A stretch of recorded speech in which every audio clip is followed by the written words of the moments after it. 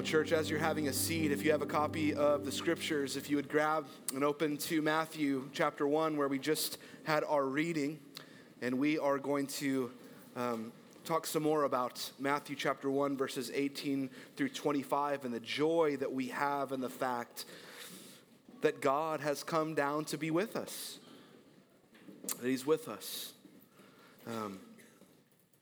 Man, I could just let's go open presents tomorrow morning after seeing those kids sing. Amen. That was amazing.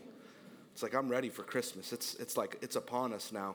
Kids with glow-up light necklaces and singing beautiful songs. It's just, I almost couldn't come up here. I was trying to fight back the tears. It was beautiful. But here we are. You got me. So, let me read this part again, verse 23, and then we're going to dive in, and we won't be too long this morning. Behold, the virgin shall conceive and bear a son, and they shall call his name Immanuel, which means God with us. Now, this is a quotation from the Old Testament prophet Isaiah. So this was written about these words, this prophecy was written about 700 years before the birth of Christ. And this prophecy was spoken about a miracle boy who would be born.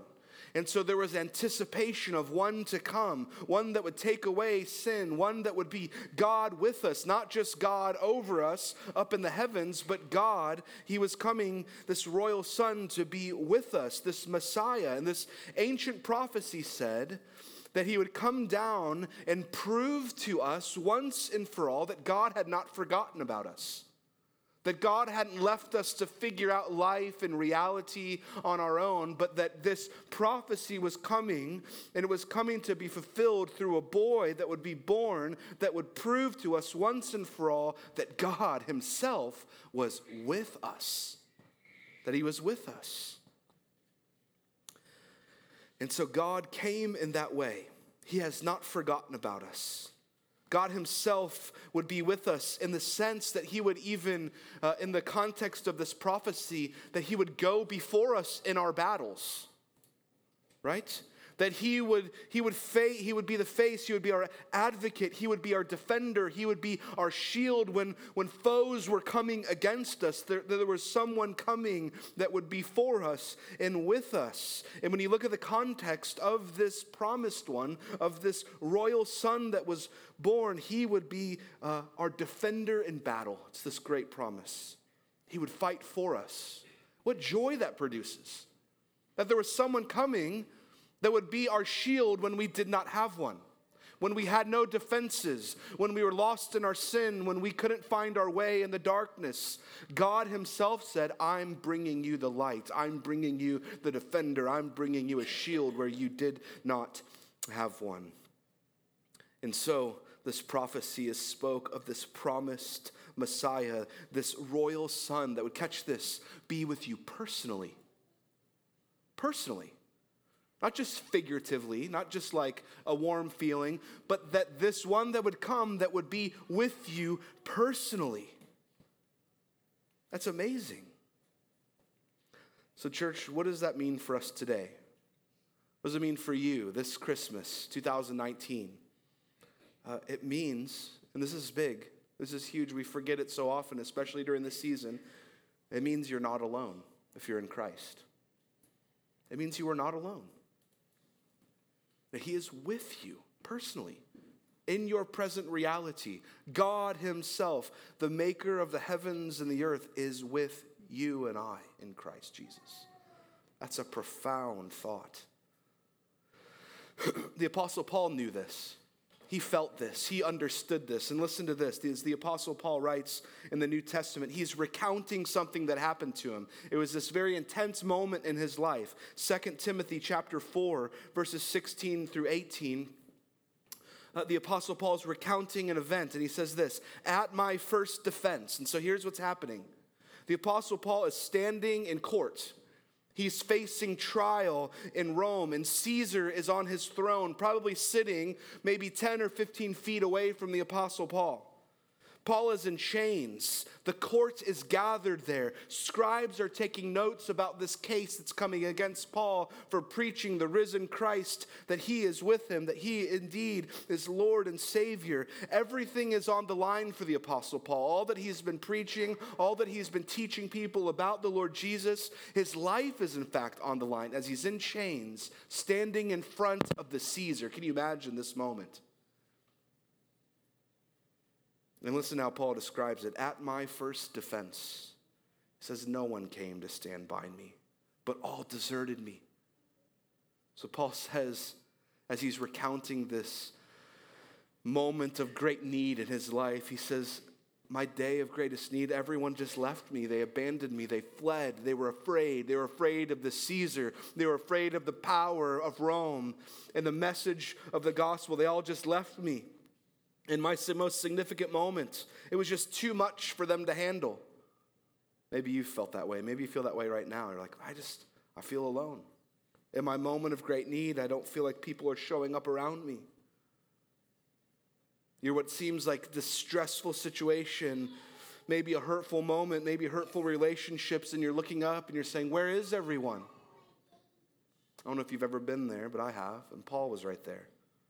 But listen to what he says. This is amazing. So my first defense, no one came to stand by me, but all deserted me. Listen to this. But the Lord stood by me and strengthened me. The Lord stood by me, and the Lord strengthened me. And so here Paul is standing, explaining his life to the king, to the Caesar, explaining why there's no need to execute him. And his friends who were once with them are nowhere to be found. They've all chickened out. He's alone, but in that very moment, Paul realizes something. He knows something. He feels something. He says, I'm not alone. I'm not alone. He feels a presence as he's standing before the most powerful man in the world, about to sentence him to some fate that he has no control over. He realizes in this very moment, the Apostle Paul, the apostle of the Lord Jesus Christ, when no one else feels near, when no one else is even tangibly near, that the risen Christ is present in that very moment, right there with him in his greatest moment of need. And it says that he's not just there, but he's actually strengthening him. He feels this. He's not alone. He's strengthening me, he says. The Lord Jesus is with me. Church, this is Christianity. This is Christianity. In Jesus, God comes down to be with us. This promise fulfilled in Matthew. When everything else is against us, the Apostle Paul knew it. Standing at the face of the most powerful man in the world, everything seems to be coming and crashing down against him. The Apostle Paul stands and says, the Lord is with me. He's strengthening me. He has not forgotten me. He has not abandoned me, because a royal son was born. Immanuel, God with us. The Apostle Paul felt it in that most significant moment. He's with us when everything else seems against us, church. That's the good news of Christmas. He's with us even when our own sin is against us. In that very place, Jesus comes to us. And so that ancient prophecy in Isaiah helps us see that everything about Jesus comes to one focal point in these three simple but profound words. The most amazing sermon wrapped up in three words that are so profound and so pervasive. God with us. The birth of Jesus means that God is not our enemy. He has not forgotten you. He is our ally. The birth of Jesus means that he is not our attacker. He's not someone up with a magnifying glass up in heaven trying to get the right angles just to singe you a little bit. He's not your attacker. He's our defender. He watches out for you. Did you know that about 118 times in the scriptures, in the Bible, one of the most consistent themes that you can find is this very idea of God being with us? God being personally with us, with you, with me. Listen to this and let this sink in. It's all over the scriptures, even starting at the very beginning. Genesis chapter 6, God's word says, I will be with you and bless you. Genesis 28, I am with you and will keep you wherever you go.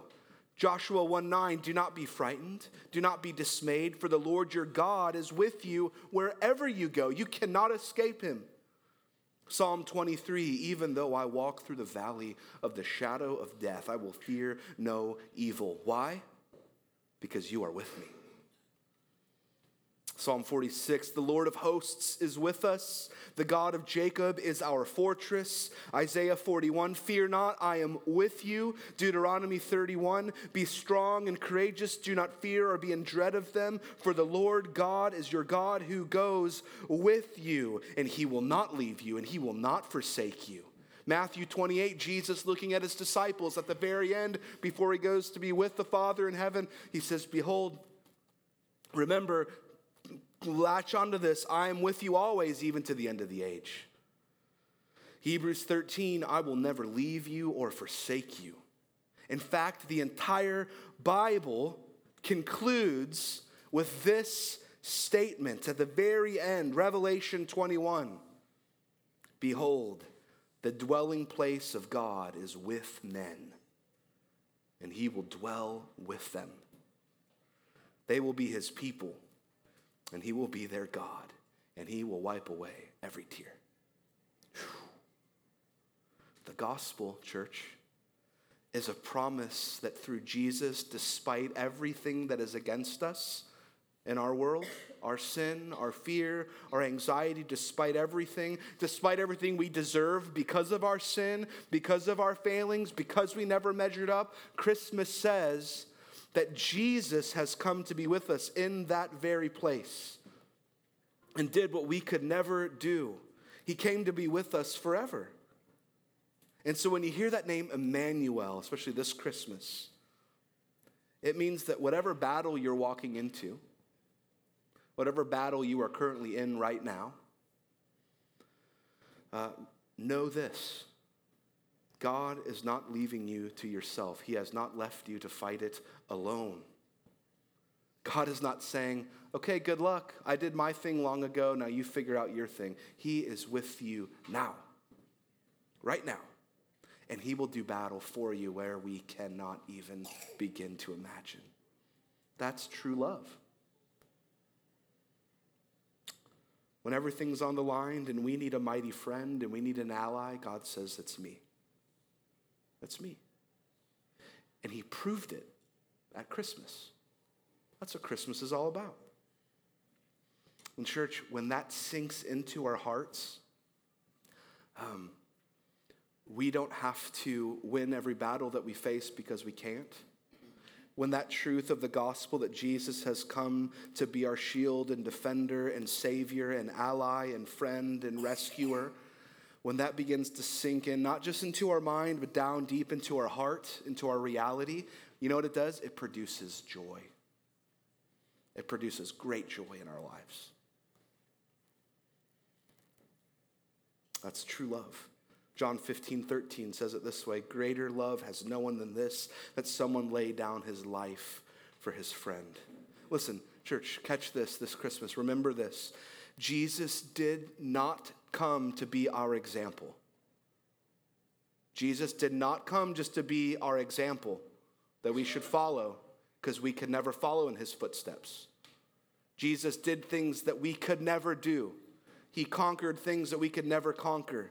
He came to be our defender when we have no shield, not our example.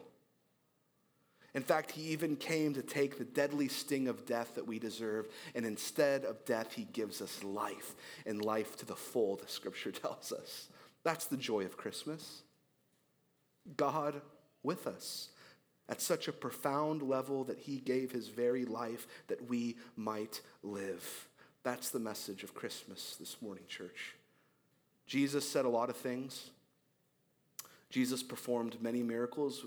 In fact, scripture says if we wrote down all that he did and said, we would fill more pages, it would fill the entire earth. There's just so much that he did. But if you want to get to the root of what Jesus did for us, it's these three simple words, but profound words: God with us. So I just want to look at those three words and then we'll be done. God with us. God. The Westminster Shorter Catechism asks the most important question: what is God? What is God?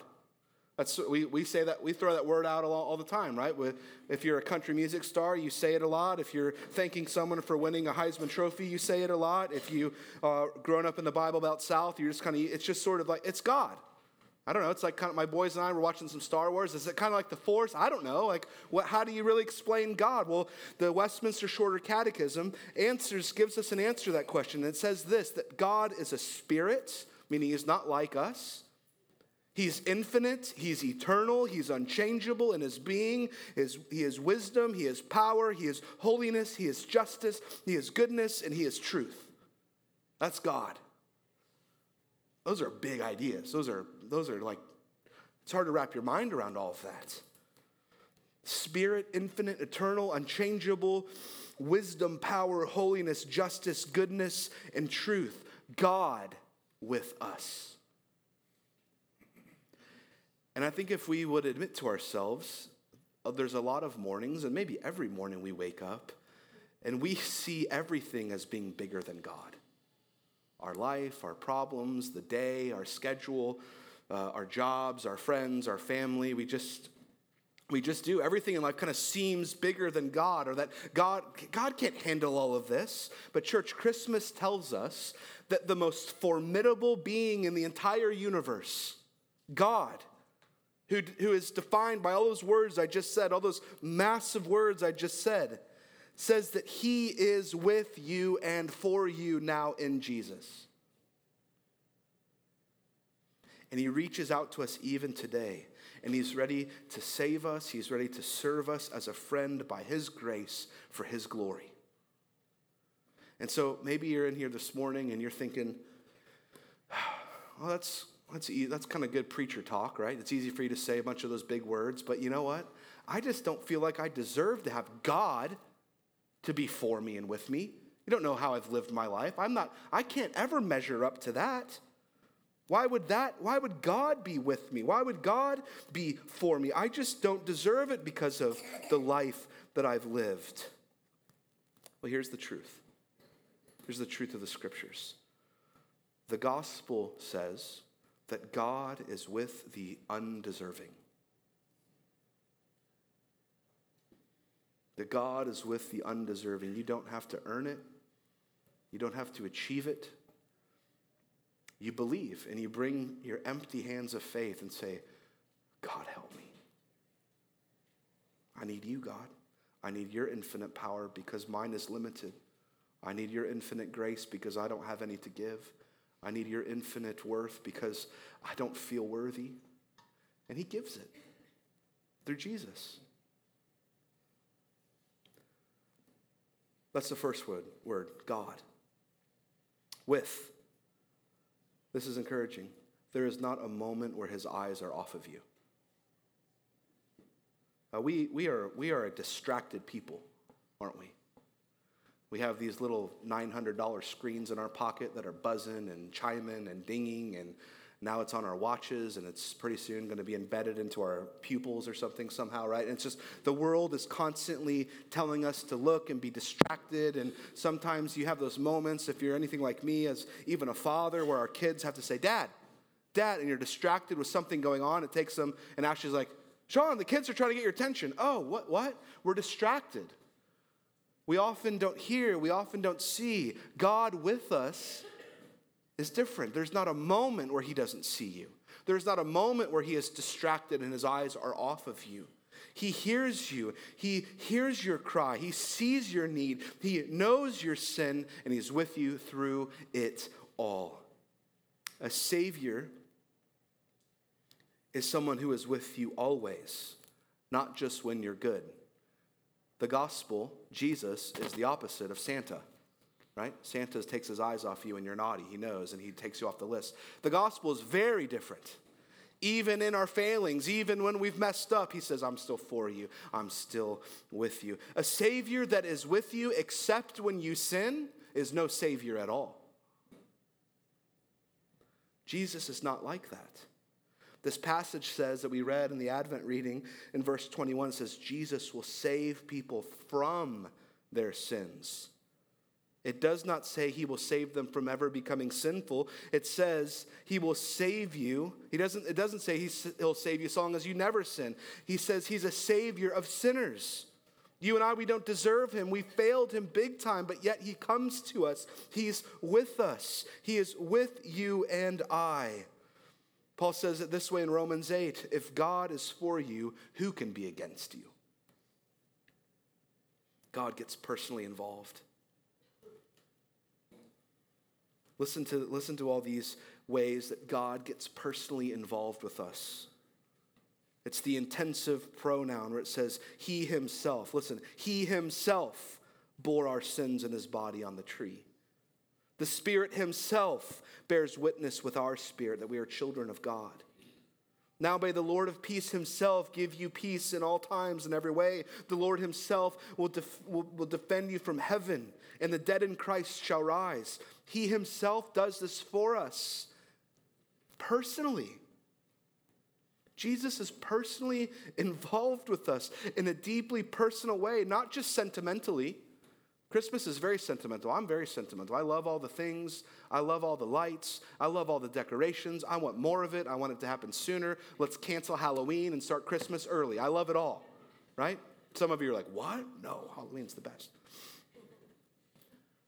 But it's more than sentimentality. God is with you personally in Jesus Christ. God is with us as a people.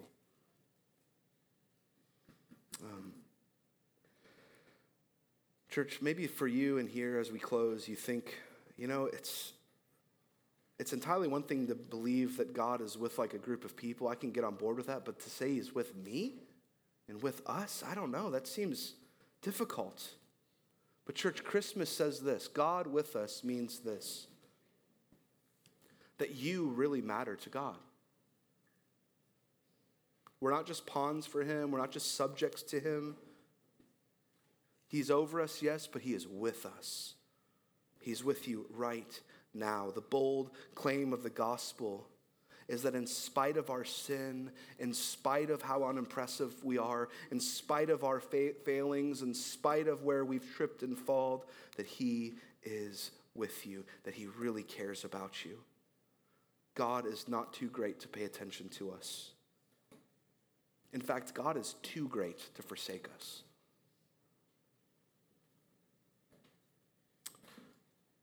Let that sink in this Christmas season. He's not just with saintly good people. He's not just with the polished people, the popular people, the good people, the impressive people, the smart people, the influential people. He's with us. And us meaning those found in Christ Jesus our Lord. He is 100% with us. God could not love you any less. That's Christmas. So church, I'm going to pray and we're going to rejoice in that truth and that reality this morning. Lord Jesus, we thank you that you came in humility as a baby. God, that you sent your very own son to us. You gave him freely to us. Lord, that we do not any longer have to be alone, have to be wandering, have to not know if you are near to us, not know if you are for us. But God, this Christmas, because of Jesus, because he was born, because he came, because he lived the perfect life that we could not live and died the death that we deserved and rose again on the third day because of that very good news, we know that you are with us forever and ever and ever. And so, God, I just pray for the truth this morning that those that are found in Christ, that we would know that you care for us, that you see us. When we might feel alone, we might feel forsaken, when we might feel unworthy, the gospel says we are all unworthy, and Jesus still comes. God, for that person in this room that has never bent their knee to that royal son that was born, that was prophesied 3,000 years ago, and he came in reality, God, I pray that this Christmas would be the time where they would say, God, I don't have it all together. God, I've fallen and I've failed, but I need you as my defender and my shield. I need a savior and rescuer because I've tried on my own and I cannot do it. God, may this year, may today even, this moment, may you do what only you can do and save the undeserving. Thank you that you've done that in my life, and thank you that you've done that in millions and millions of people's lives around the globe. Thank you that you are with us. We love you. We honor you. In Christ's name, amen. Church, let's stand and worship him.